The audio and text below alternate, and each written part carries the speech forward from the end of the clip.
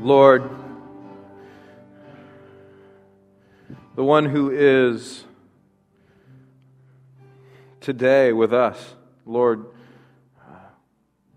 the one that was, you've always been with your people. So Lord, we just thank you that you are the one that was with your people, that is with your people, and that you will come to rescue your people for one last time, Lord, that you are to come, Jesus. And how do we know that? We know that the Holy Spirit confirms that. We're not asking that you prove that, Lord. Some of us know absolutely that you are here with us. That you came in the form of a human, and fully God. We thank you for your arrival, God. We thank you for your arrival into our life.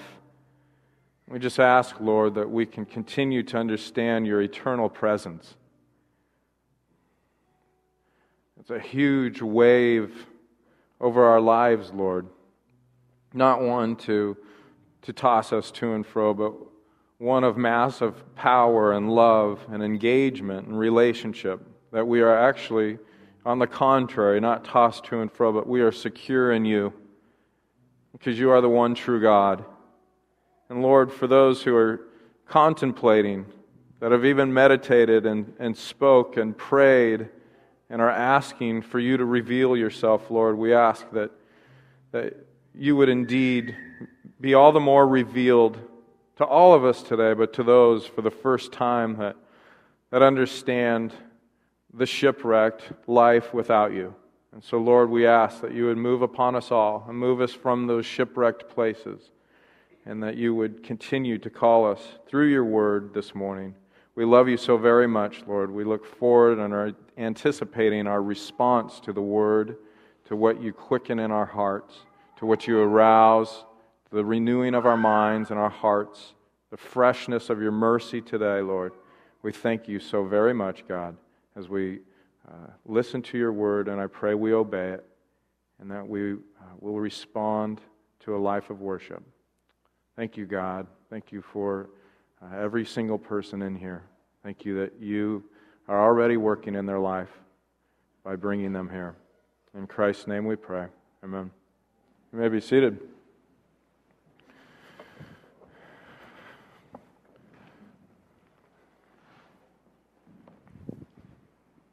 It's good to see you. Will you turn your Bibles to Philippians? That's where we've been. For a couple months now, we've been talking about what does it mean to partner with each other? What does it mean to be in partnership with God, to be in partnership with His power? And watching that become manifest. And as God unites us, and as He's been uniting us, and the Word has been coaxing us, maybe even convicting us to be of the same mindset, to have the same love. We described that a couple times. What does it mean to have the same love, a mutual love for each other? And as we've been talking about that, and as Paul has been speaking to the Philippian church, and as the scriptures today have been speaking to us, I hope that you're beginning to see more and more clearly the fullness of who Jesus is. The idea here is that whether we were to take a whole chapter and preach through it, or as we have last week and this week, preach one verse, that we would see more and more of who Jesus is. Sometimes we're pulling the lens back and we're saying, oh, modeling this behavior, having this kind of love, being in unity in this way, that's Jesus. And then we look at, when we see Jesus, sometimes it's a reflection of the fullness that we lack. Sometimes of our lack of completeness. And Paul talks about that in Philippians to say, make my joy complete, that you would be being made complete. And so there's a process that we see. And so last week we saw that there was a part of the process where we participate with God in this spiritual life. That there's a place for us. In fact, the words of Paul were to say that you work out your salvation. And that's kind of Kind of weird to hear. We hear a lot of times that it's only by faith, it's only by grace. It means that God's got a lot of space for you to be broken before Him, and that there's an unmerited, that you're not going to work out your salvation.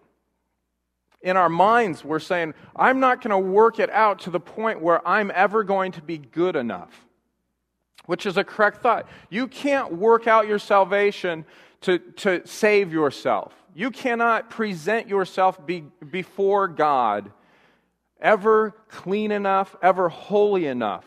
And so when He says, work out your salvation, sometimes that hits us a little weird, like, what does that mean? And what that means is that there's a participation in what it means to live a saved life. A life that recognizes that your whole life has been rescued by God. And so what He's saying is, work out your salvation. Like put on a jacket and get comfortable in it. The coat of salvation. The garment of salvation, Isaiah says. That you would start to work, understand what that means to live as somebody that's been saved, rescued. The word salvation, right?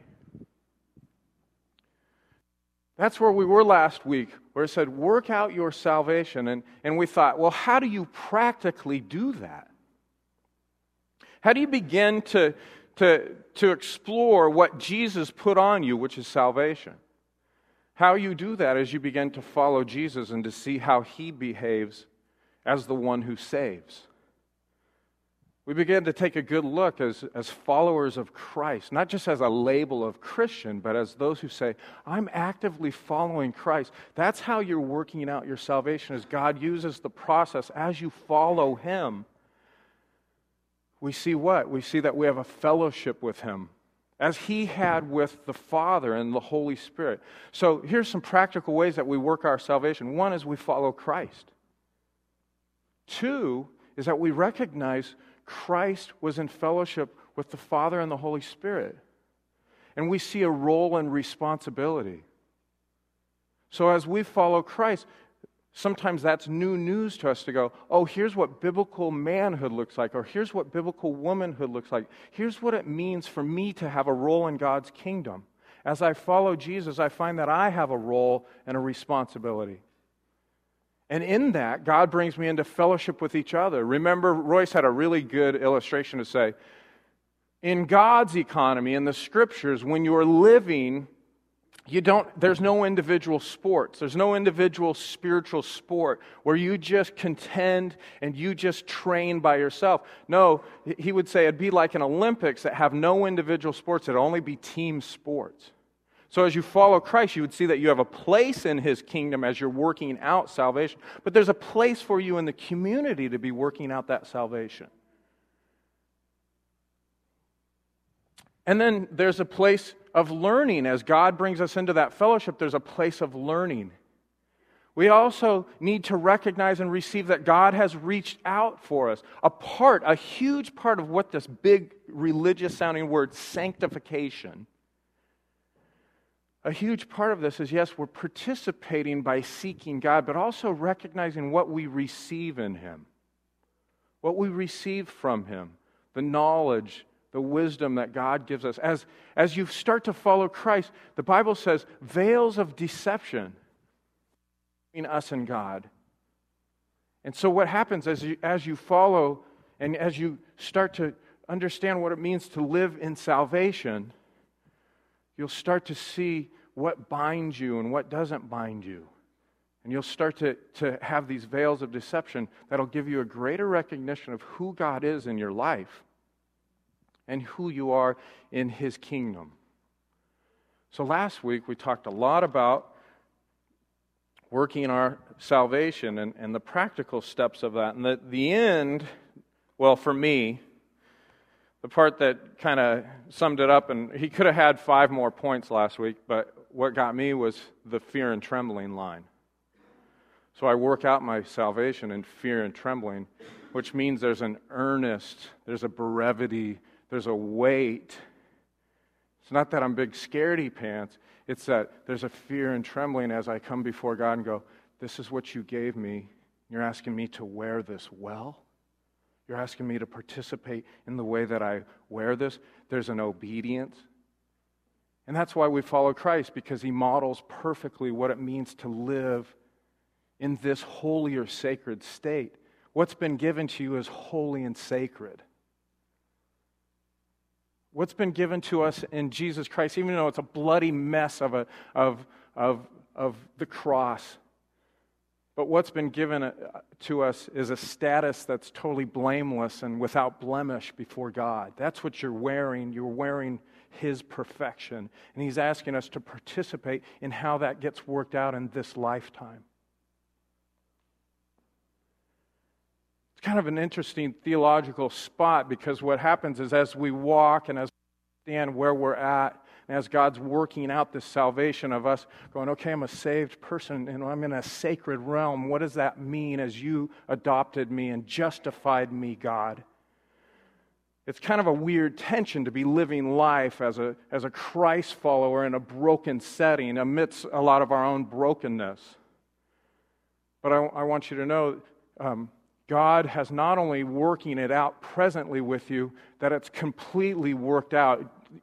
As there's a process as we live our lives, there's also an end in mind. There's an end picture of what it means to live and walk with God, and that we've instantaneously been justified and sanctified. The process is actually over. We're just living out the cross. So as God's working in us, we're working out of that. Let me put it in simple terms if you're a note taker. All of that comes down to this. How am I living with God?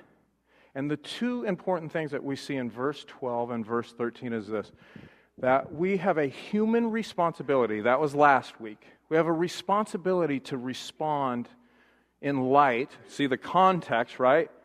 The framework is that we've been saved, so we have a responsibility as saved people to live a certain way. And he also said that earlier in Philippians. He says, there's a manner in which you live.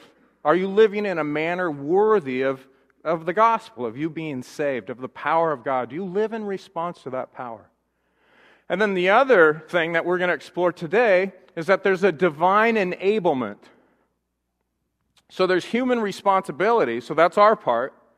And then the other part is that there's a divine enablement. So we're partnering with God toward us living out what salvation means. This is pretty heavy stuff. This is why I think we just said one verse apiece on this subject, 2 weeks of it.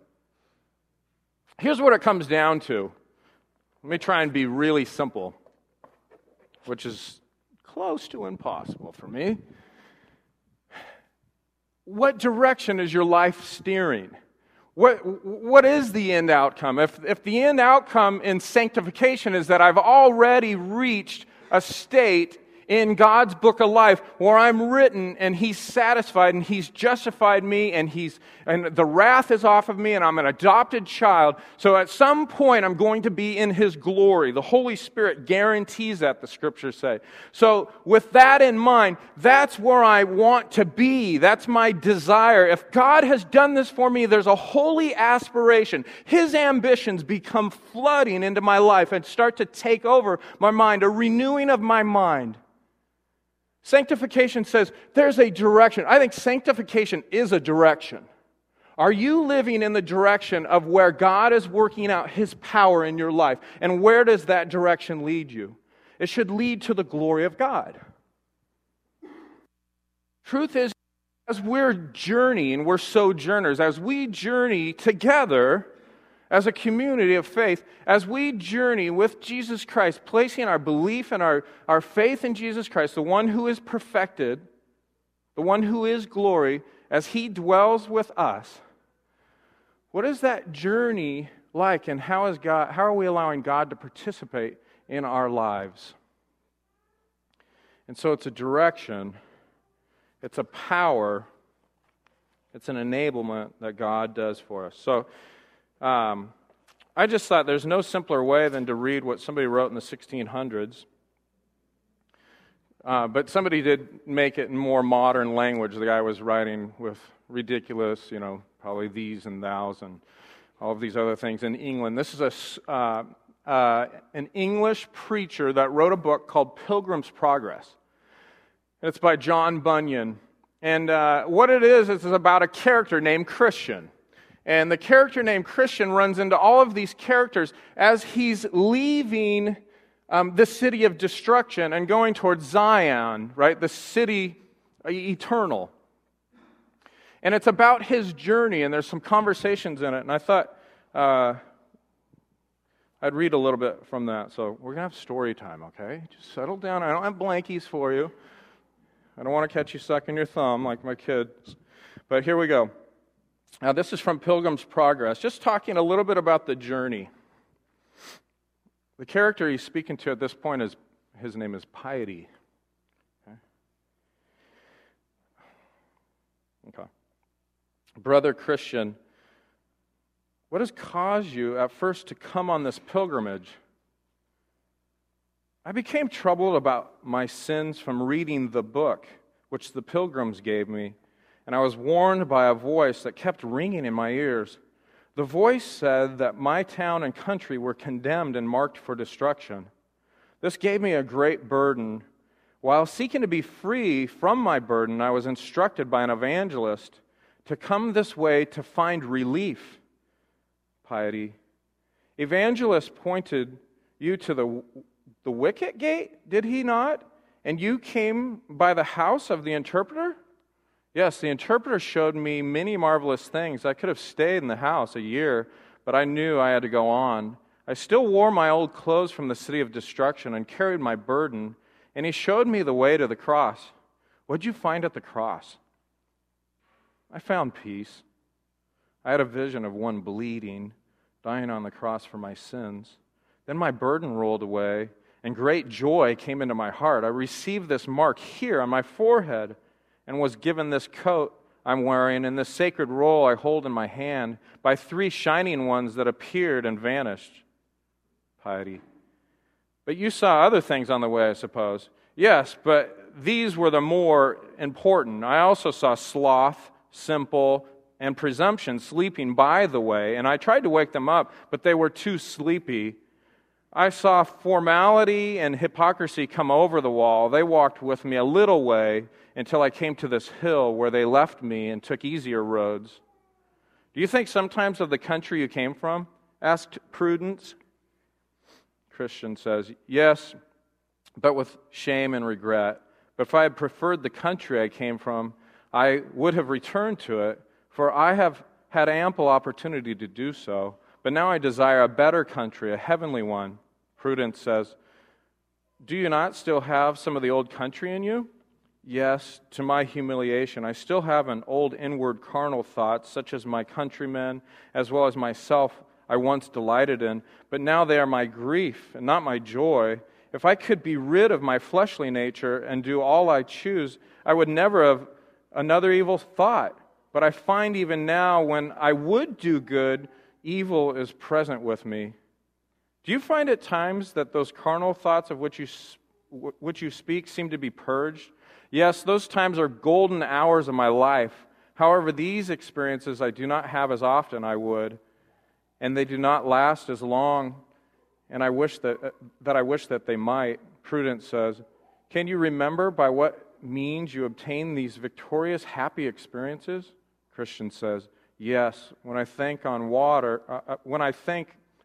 I saw and what I received of the cross, of when I think of the country to which I'm going, or read from the Pilgrim's book and pray, all doubts and fears and anxieties and cares and all evil seem to vanish away. Yet I feel that it is not I myself achieving this, but the Spirit of Him who loved me and gave Himself for me, which gives you such strong desire to go to Mount Zion. Oh, I want to be with Him who gave Himself for my sins and has given me eternal life. I want to be with Him, those who are like Him, and be free from pain and trouble and iniquity forever. Have you a family? Asked Charity. Yes, I have a wife and 4 children. And why did you not bring them along with you? Weeping. Christian says, oh, how gladly would I have done so, but they all were so utterly averse to my coming. But did you talk to them and try to show them the sinfulness and the place and the danger of staying behind? And did you plead with them to come along with you? Yes, with all my power. I told them also what God had revealed to me of the destruction of the place, but I seemed to them as one who mocked, and they would not believe me. Charity said, but did you pray to God that He would bless your message to them? Yes, with all the earnestness of my soul and all the love of my heart, for my wife and children are very dear to me. But did you tell them of your own sorrow and fear of destruction? Yes, over and over and over again, often weeping. But what did they say? Did they tell you why they would not come? My wife said it was foolish to give up the whole world for a fancy, and my children were completely wrapped up in their present joys, the trivial things of youth. Charity said, but did your own vain life nullify your earnest persuasions and destroy your testimony? Well, indeed, I cannot commend my life, for I am conscious of many failings, and I realize a person by his daily living may annul his good arguments and persuasion. Yet I was very careful not to give my family any occasion for offense at my unseemly conduct. I did not want them to be averse to going with me, but they often told me that I was too precise, that I denied myself of things, for their sake, in which they could see no evil. If they saw anything in me that hindered them from accepting the truth and coming with me, it was my extreme carefulness not to sin against God or do any wrong to anyone.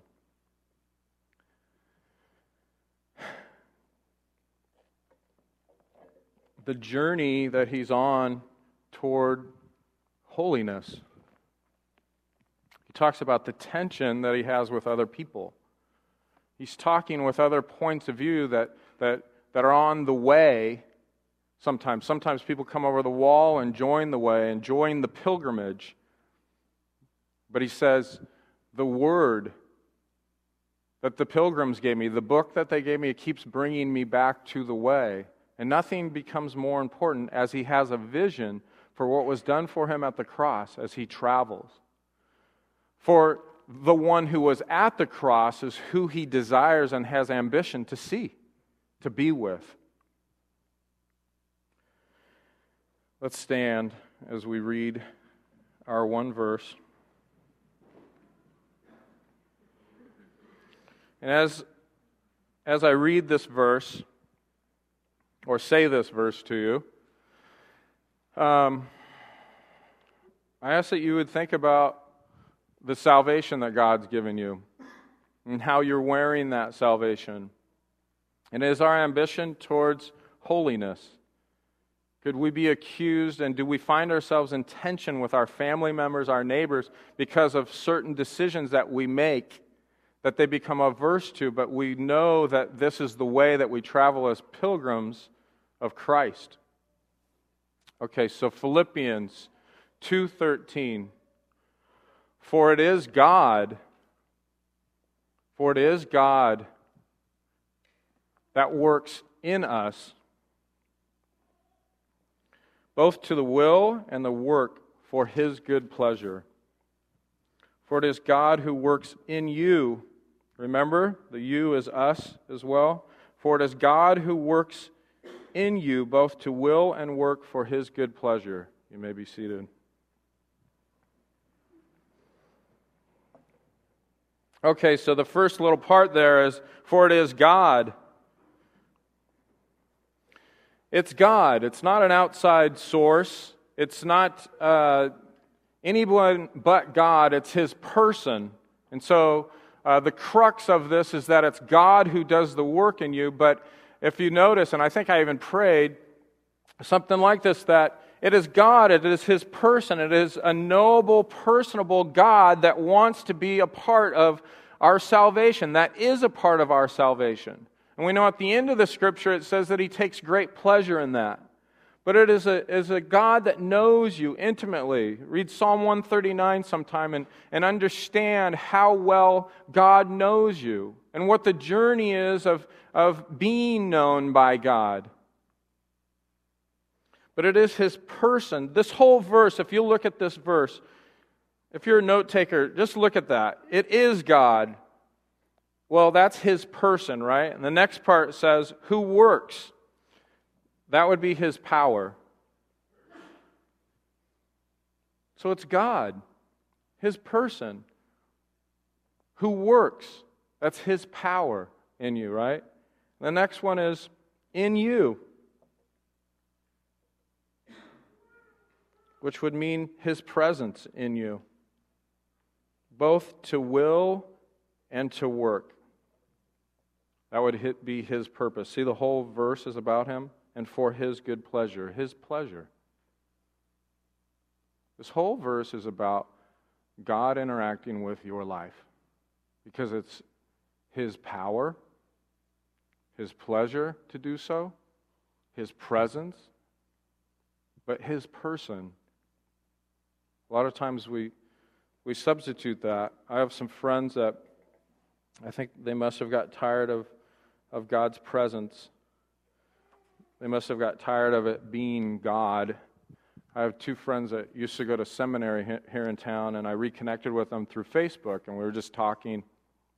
And then I just popped up their info pages, and it was really sad to see that they're not following Christ. They don't desire to follow Christ. It's not Him working in them anymore. They're choosing a different power. His work in this, that gets translated to energio, where we obviously get the word energy, His power, His work in us. And so this is what two of my friends have turned from Christ and said. One of them writes on his Facebook, basically, I'm an amateur Buddhist, a part-time humanist, and a full-time bohemian. I take the things I care about very seriously, but not myself so much. A good balance, I hope. My other friend, who even left the country, lives in New Zealand now, he writes, I'm a pagan, earth-based spiritualist. And then in the coffee shop this morning, there's advertisements for you to not deal with the person of who God is. There's opportunities for you to deal with something more vague. So it's really important for us to understand it's His person. It's a person. There's an intimacy. There's thought and emotion with God. Or we can be a part of an organization that provides empowerment training nationwide, but it has nothing to do with a person. It has to do with a system, or it has to do with a philosophy. Many gods, a lot of times if you talk to people and they'll say, God is in my life, you'll find out that it's very vague. It's not a person. There's no personality to the God or the higher power. They can attribute that to anything that they'd like in order for the energy, the work of God to start working through them. It could be a head of lettuce or a doorknob, but they can say that that's where I'm receiving my power. So where do we take our needs, our desire to travel as pilgrims, as we see that there's a holy destination full of God's glory? We take it to a person. But the world is definitely, I want to read this next one, but there's many ways to destruction. There's other powers. There's the power of Satan. There's the power of our own flesh. And so God says in this sanctification process, in the one where He's coming over and molding and shaping your life, He is the power. He's the one inside of you. These are not outside powers. It is God working inside of us, and then we work outside of that. That is our beginning point. We have been justified. What's the difference between justification, another holy, religious-sounding word? What is justification? That means that God has justified you into His presence. He has adopted you through His Son. That is the beginning point of your regeneration, where God, at a cellular level, not how you actually wear your clothes or what place you show up to or the things that you do, but on the inside, God is working inside of you, and God is reaching for you the depth of your soul. And as the Holy Spirit moves inside you and begins to regenerate you, you are justified before a holy God. And then that is when the process starts. And so what is happening here in this scripture, this very simple scripture, is that this indeed is the pattern of life.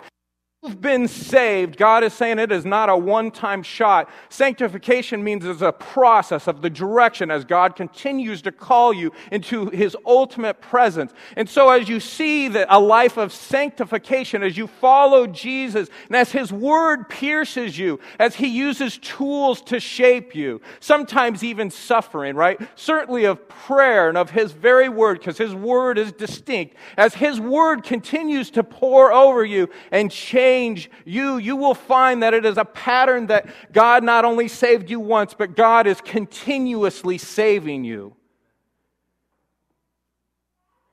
That's the gospel, that it's not this one-time event that we go, good job, Jesus, victory, scoreboard, Satan. It's God is continuously acting upon our behalf. God is praying for us. God is moving among us, and God is changing us. It is a life of change and of transformation. And this life of change that happens in you, a perfect and sovereign God, a God who has total self-sufficiency, a God who is completely independent. He takes no bribes. He does no special deals. He sits perfectly in holiness. What brings God, total, sufficient, independent God, pleasure? Is your transformation. The changes that happen in you please God, who needs nothing. What do you get? The person who has everything, right? You're going to that birthday party, that anniversary. What do we get? God.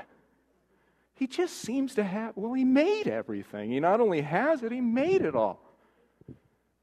His great pleasure is in your sanctifying process when you become more like Him. There's a song that I was reminded of this morning in the shower.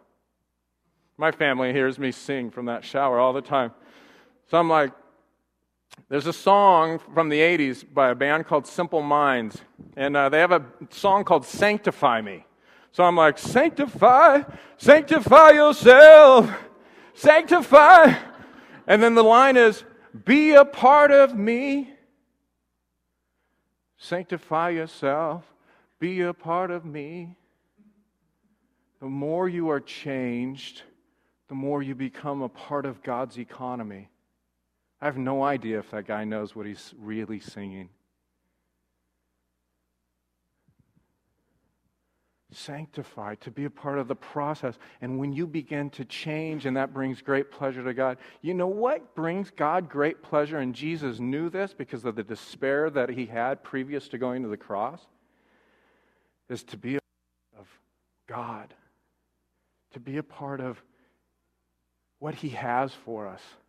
Do you know that that's super exciting? Right, I'm kind of cutting to the chase. This is the last part of the verse.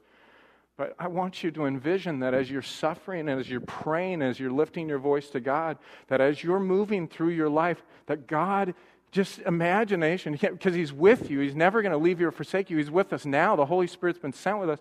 But I'm thinking of God the Father cheering us on and taking great pleasure when we learn and different areas of our lives are being resaved and sanctified and saved again and saved again. That God is rooting for us and He's cheering for us. As you have your place following Jesus, as you find your place in the kingdom, that God is stoked and excited and rooting you on as the Holy Spirit's moving, and as you release your life, as you begin to be less of you, as you begin to die off, as you begin to see real gain is dying to self and to living in Christ, as you begin to live that process, God is ecstatic.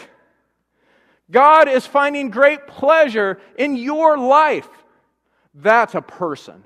His person finds great pleasure in you and your transformation.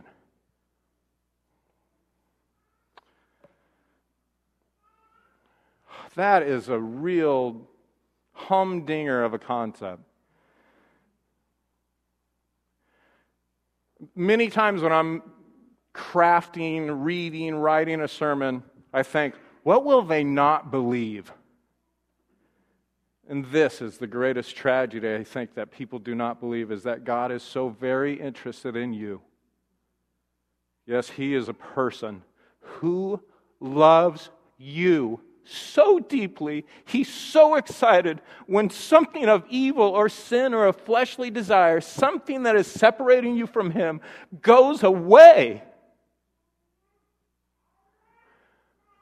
Do you want to be more with God than allow the sanctifying process to bring you there? He's really scholarshiped us. I get an F in life all of the time, and God goes, full ride. Full ride? Yeah. Well, God, full ride, I'm really just, if really what this means is your work, it's your work in my life, God, I don't sense me doing very much that could be accredited. That's right, you're auditing life as a course. And I'm given a full scholarship to it. Nothing can be accredited to you when it comes to becoming holy. Full ride. Full ride. Go from the city of brokenness together, and my Holy Spirit will move among you, and my word will prompt you, and you will pray, and you will meditate on things that are holy, and you will understand that it is me. I am the power. That's the story. That's what we get to do together. That's what the story is, hey, how's life going? What's going on? Yeah, we're dealing with very practical things, but we're traveling with God. And you know, he's using the situations that seem annoying probably the most.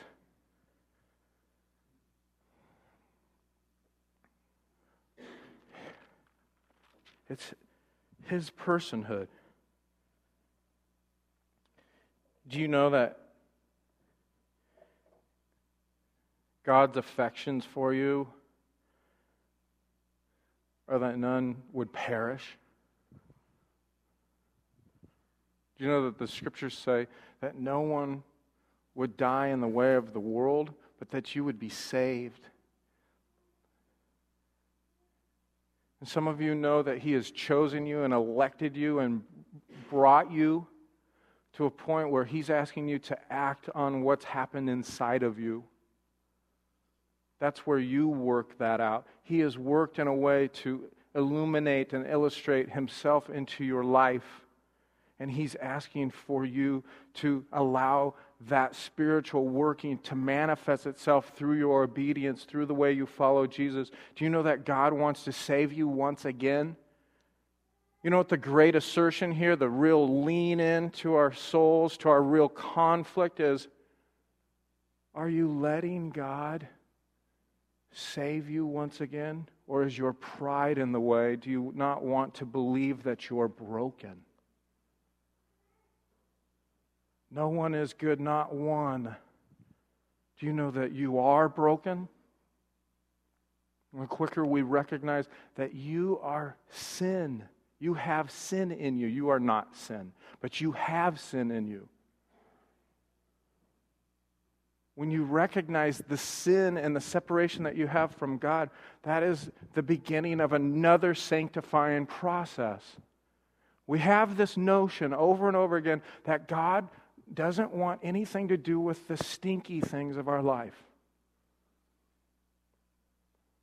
No, the truth is we want nothing to do with the stinky things in our life, so we even fail to recognize them.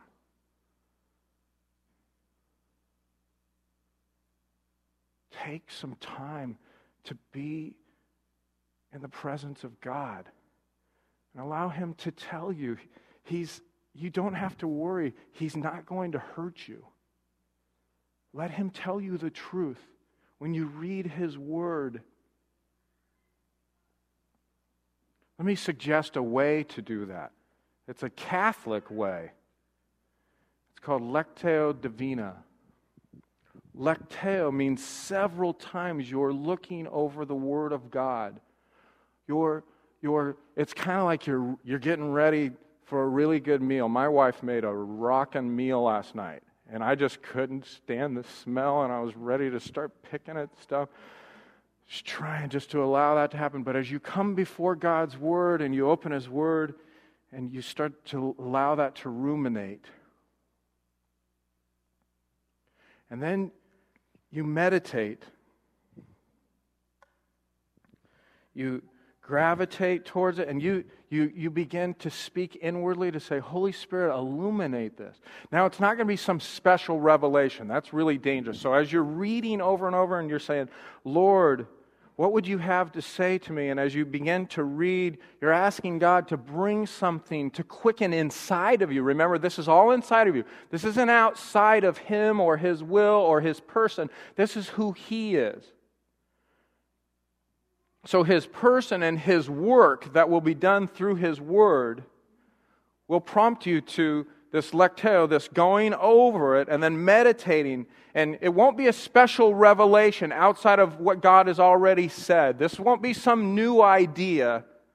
This will be Him confirming what's already, as Romans says, written on your heart. He will quicken and the Holy Spirit will illuminate what God's always been about. It was really good theology in that song where we saw God from yesterday to present to tomorrow. Same God, same rhythm, same life. Do you see what's happening here?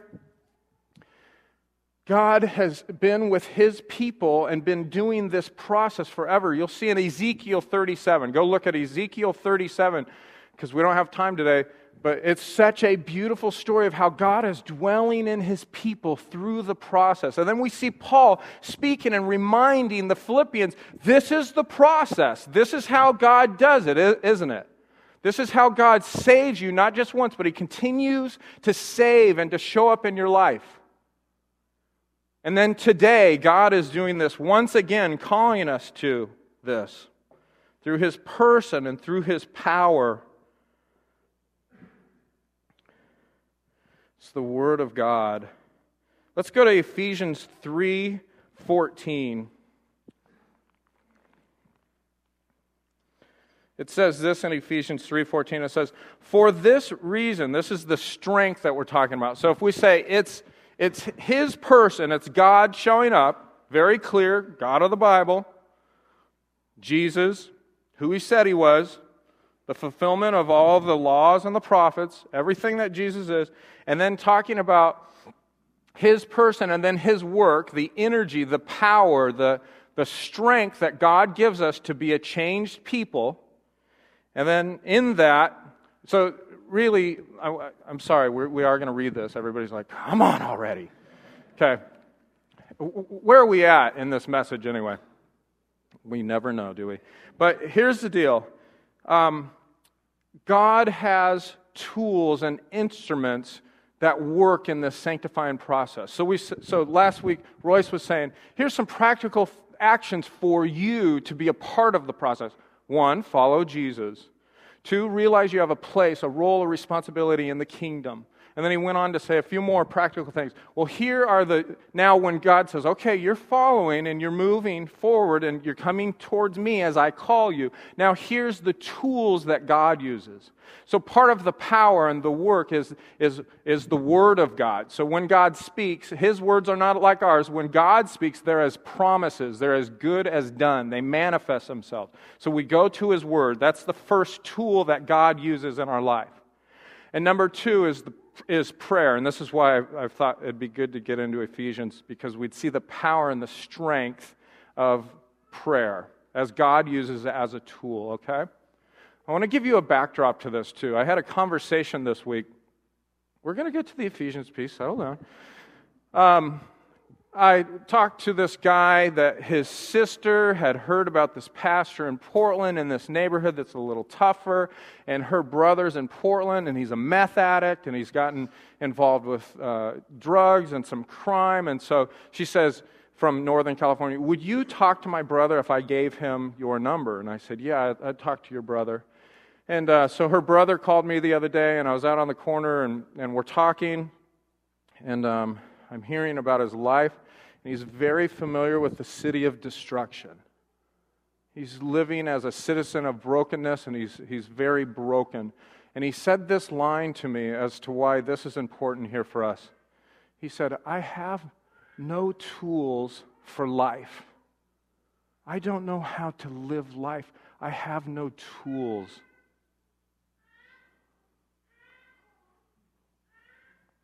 I want you to have a gratefulness, a thankfulness of the tools that God has put into your life as a community to live and to change. And you are being changed. Your lives are changing. This isn't just some concept. Hey, God changes our life. And guess what? He takes great pleasure in it. No, God really takes great pleasure in the change that happens in our lives. And this man is saying, I have no tools for change. I'm going to meet with him this week. Maybe you would be praying this week that our talk would illuminate the need for the tools that God has for him. The instrument. Pray that the Holy Spirit would come upon him. Come upon ourselves. Well, for this reason, verse 14 of chapter 3 of Ephesians says, "For this reason I bow my knees before the Father, from whom every family in heaven and on earth is named, that according to the riches of His glory He may grant you to be strengthened with power through His Spirit in your inner being, so that Christ may dwell in your hearts through faith, that you, being rooted and grounded in love, may have strength to comprehend with all the saints," not by yourself, with all the saints, "what is the breadth and the length and the height and depth, and to know the love of Christ that surpasses knowledge, that you may be filled with all the fullness of God." Here's a famous one. "Now to Him who is able to do far more abundantly than all we ask or think, according to the power at work," energeo, "within us. To Him be the glory in the church and in Christ Jesus throughout all generations, forever and ever. Amen." So prayer, as we ruminate, lectio divina, going over the Scriptures, allowing God's Word to counter the power of our flesh, to counter the power of Satan, that when we say, "Lord, bring the instruments that you employ to shape our lives," one is the Word of God, two is prayer. 1 John 1:8 says, "If we say we have no sin, we deceive ourselves, and the truth is not in us." We need this change. And as God pulls us in, He pulls us in, right? We are crushed by the idea of not being perfect. We're crushed by the idea that it can't it just be over with? Why do you always have to bring me into some suffering? Why do we always have to end up here, God, where it's really tough? I had a young leader a little while ago here at Red Sea. We were sitting there and we were having a little powwow and we were talking. And he looks right at me and he goes, "I've had like 53 lessons. When will I be done?" And sitting across from him, you don't want to be the one to go, "Never. Never. Not even just 53 more. Till the day you die." God is perfecting Himself in us. So, we do have suffering. And the question is this. In the suffering, when God brings us to suffering, so His Word comes into our life, it starts to quicken, we start to have conversation with God as we pray, as we meditate, as we begin to understand what He has for our lives, as sanctification is our direction, as we go, okay, so there's some glory that God's wanting out of this in His great pleasure. God takes great pleasure when He's glorified in our lives, when He's glorified in the change. The real nugget, when I go to sleep on Saturday nights at 2 in the morning, I wake up usually in the middle of the night and I go, what's the one thing that people need to know? What's the one thing, if I stuttered through the whole thing, that you need to have? And that's really hard to believe. God takes great pleasure in delivering you. As much shame and as much guilt that keeps us away from the communion table, that keeps us away from intimacy and talking and communing and being with God, what prevents us from praying, what prevents us from opening His Word, what prevents us from successfully making it through suffering, what causes the stoppage in the process of your life glorifying God, of His pleasure, is that we don't believe that God actually likes being the deliverer. And we certainly, the sub-piece, which I've already stated, is we really don't like to think of ourselves as helpless. We don't like to think that we need God's help. Let me say this to you. A sign of Christian immaturity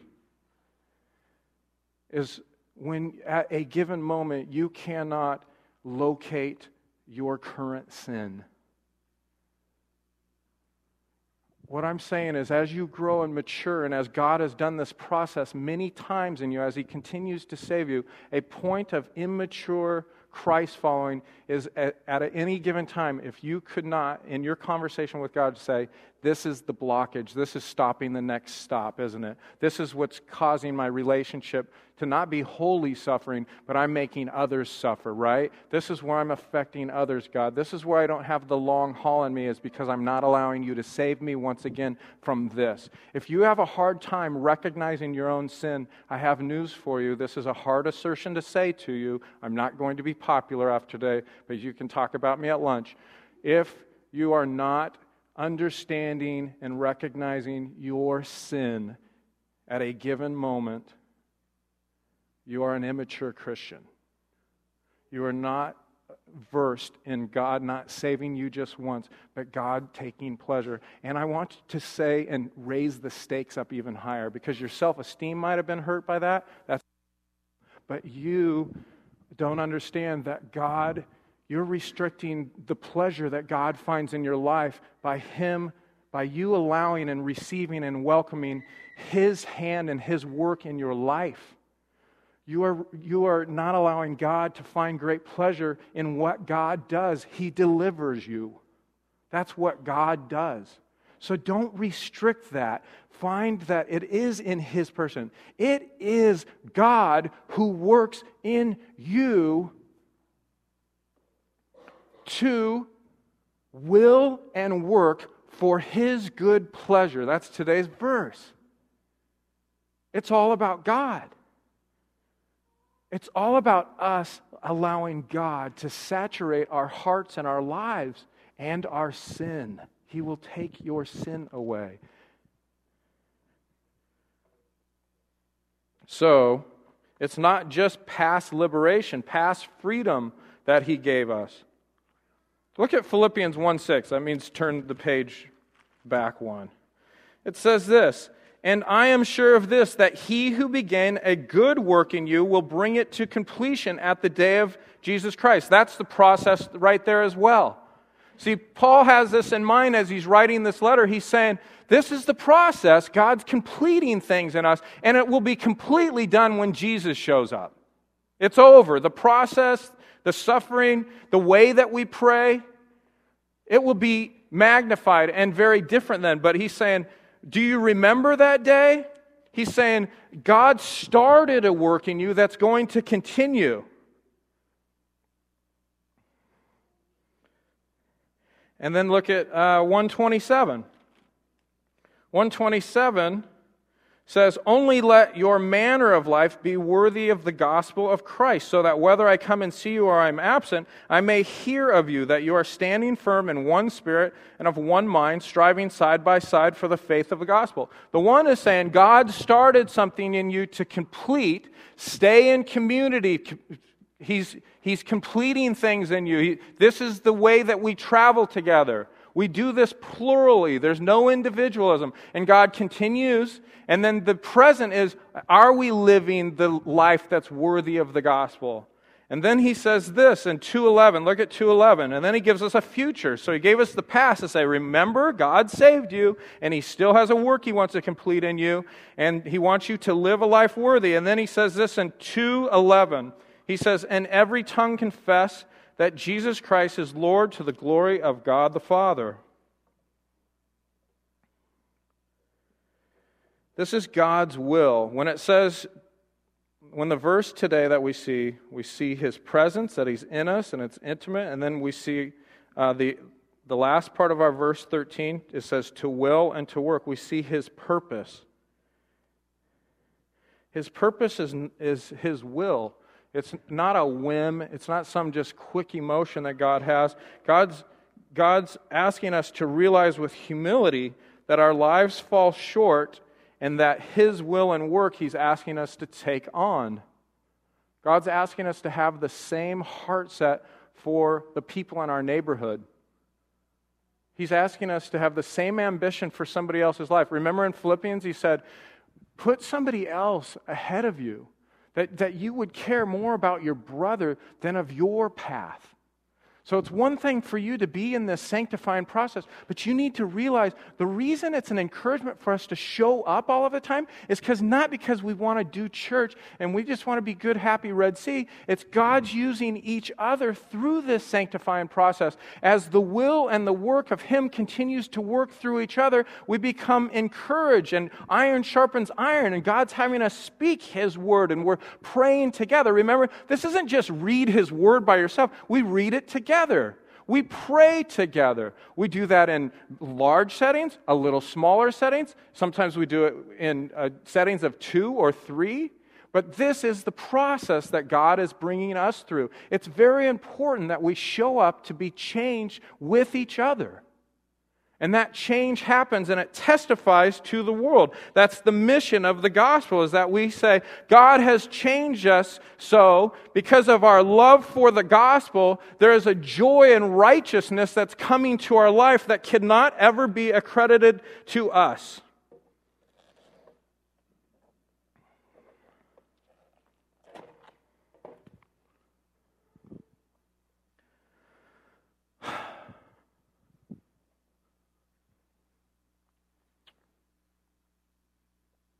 His pleasure.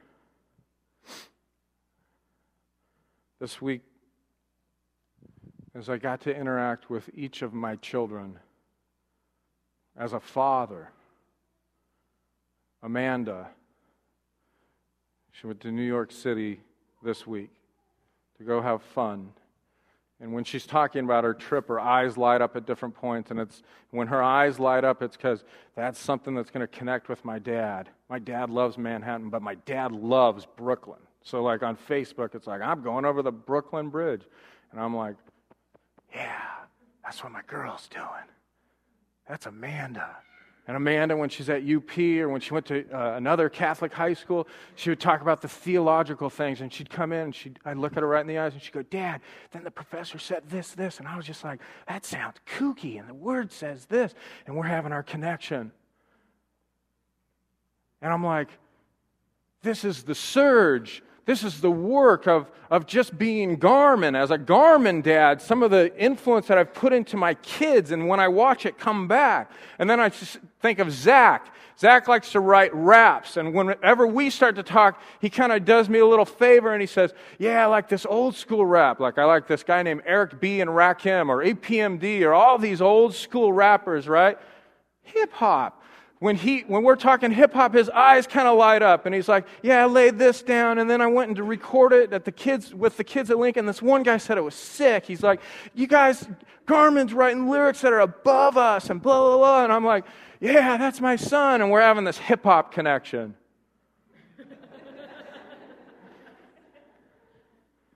And then Noah. Yesterday, Noah's playing basketball, and when Noah playing basketball, I'm cheering him on, and it doesn't matter if he does well or not. He's good at threes, but he played like Steve Nash yesterday. He's just dishing the ball and being a little stud. But when his eyes connect, when he's on the bench and his dad's in the audience, he knows that I'm pleased with him.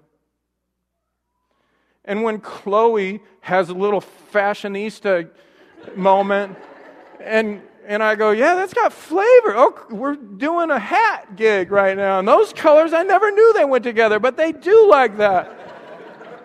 Or when she's just flat out being funny, she's got, Dad, I'm funny right here in this moment, don't I? A little surge. And Elijah, when we're wrestling, he's so stinking strong. The guy's like 30 years old, but when he starts to get his head going obnoxious. He'll rub it on my head to see who can out-pain each other on like... And I'm like, I thought we'd just do the arm stuff, but he throws the head into it. And so, but when he does that and he's done, he's like, I got game, huh, Dad? I'm pretty tough. And we have that connection. I'm not even done, right? There's Moses. One man in this room could go one more, right? And then when Mo draws the most hilarious art, accidentally like characters that flip you off and stuff. It's hilarious. And he's got this one he drew, like the character's eyes are crossed and he's flipping you off, but he doesn't know that. You're like, and what do you say? You're like, this is brilliant, son. Let's put this in the dining room. So when everybody comes to our house, they get flipped off by this weird-looking character on the wall. But when he comes to show me, he gets to know that his dad has pleasure in his art. And Solomon. When I come home, Solomon, you'd think, what's the 3-year-old got? Solomon books through the hardwood floors, just as I can hear my key coming through. The minute I open that door, boom, boom, boom, boom, boom, pop.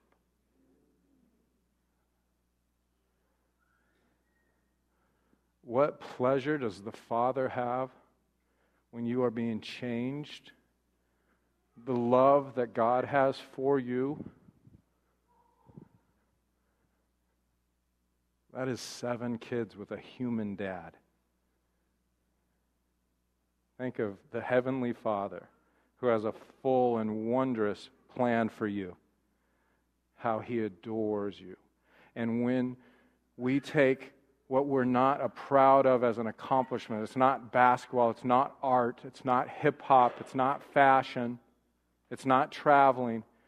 It's when we have a spiritual pilgrimage with Him and His power works in us, it pleases Him.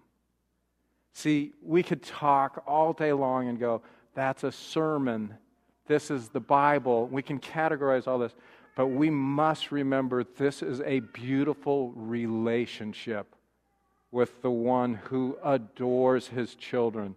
He has justified you to sanctify you. And the more you're sanctified, the more you're in His presence. God sent His Son, the King, to be with His kingdom.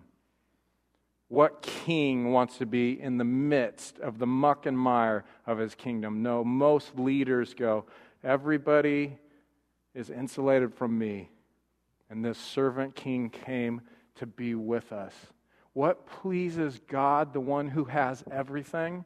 And what will please you most is Jesus Christ. The one who makes sanctification possible. The power of Jesus, our faith.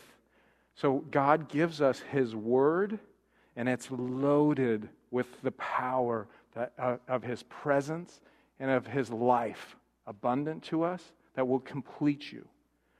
Check this out. His Word is packed with power. You want to have that unleashed? Then walk by faith, by believing that word, and it will blow up in the most beautiful, fragrant way on your life, and your life will be changed. He has set us up to be a part of glory. And that setup was here when He took pleasure in His Son being crushed. The process was started when He took pleasure in sending His Son.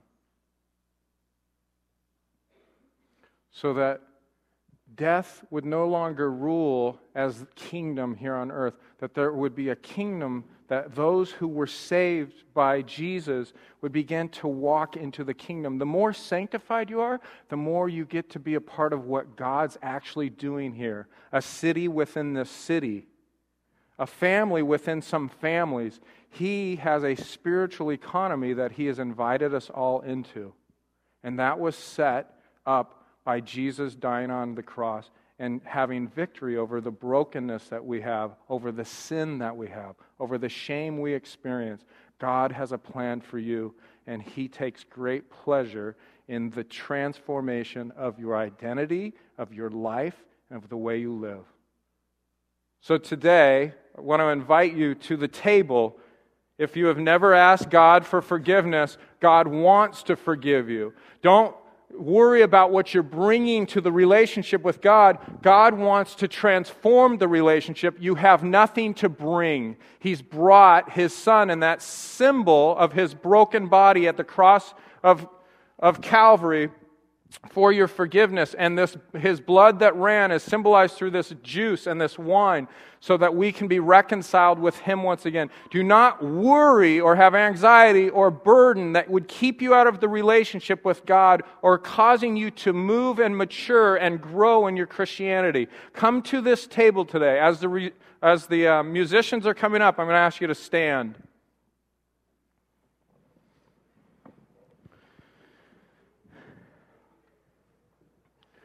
Let's pray. Lord God, I ask, Lord, that your word, that for it is God, for it is you as a person, Lord, that works in us, that you give us that power, that energy, just the things that when my kids, they light up, Lord, I ask that that power would come into us, that this word of yours today in Philippians, that we would recognize that it is you and your work and your power, and that is the Holy Spirit working in us, energizing us. We don't feel like moving forward, especially spiritually. We want to be on the spiritual couch. But Lord, that you would give us the energy and the desire, and it says that you work in us toward your will and toward your work, so that we would get on mission with you and have the same ambitions for our friends and our neighbors, even our spouses. Lord, that you would use your word and prayer and suffering, that we would be willing to suffer in relationship, that we would suffer for the long haul until there would be glory into our marriages, till there would be glory in our friendships, till that you would sanctify and create sacred environments among your people, among our unity, having same mind and same love, Lord.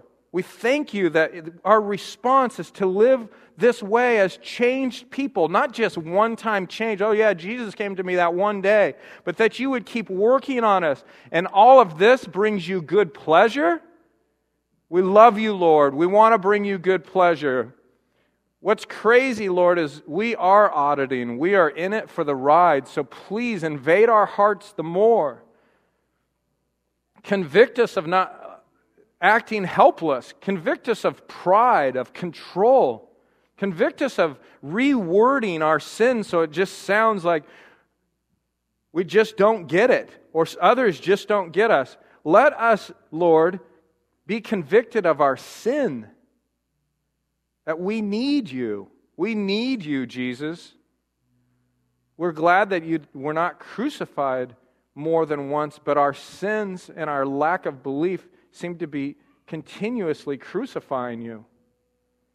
Lord, let us live in victory and allow you to saturate our innermost being. I love you, God.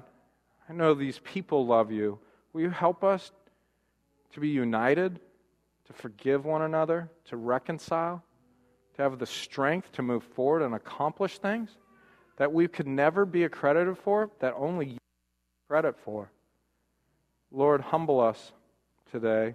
We want to come to you and sing because we recognize our need for Jesus today. We'll sing these songs out of admiration and adoration. Thank you, God, for your word that is true. Thank you, God, that you're not insecure to the point where you're trying to prove yourself, but that you are proven, and that your word is bond, and that when we pray and lift our voices, you hear. Help us to be in conversations with you, much more lengthy than we have been. Help us to join each other. We love you, God. We look forward to the increase of your glory and pleasure in our lives. We will humble ourselves, Lord. Thank you, Holy Spirit, for assuring us that it's safe, that much power will not clobber us, but is being used for us. Thank you, Jesus. In Christ's name we pray, amen. Thank you for listening to this message from Red Sea Church. If you would like more information about Red Sea, including more audio messages, please go to our website at www.redseachurch.org. If you would like to contact Red Sea, you can email us at info@redseachurch.org.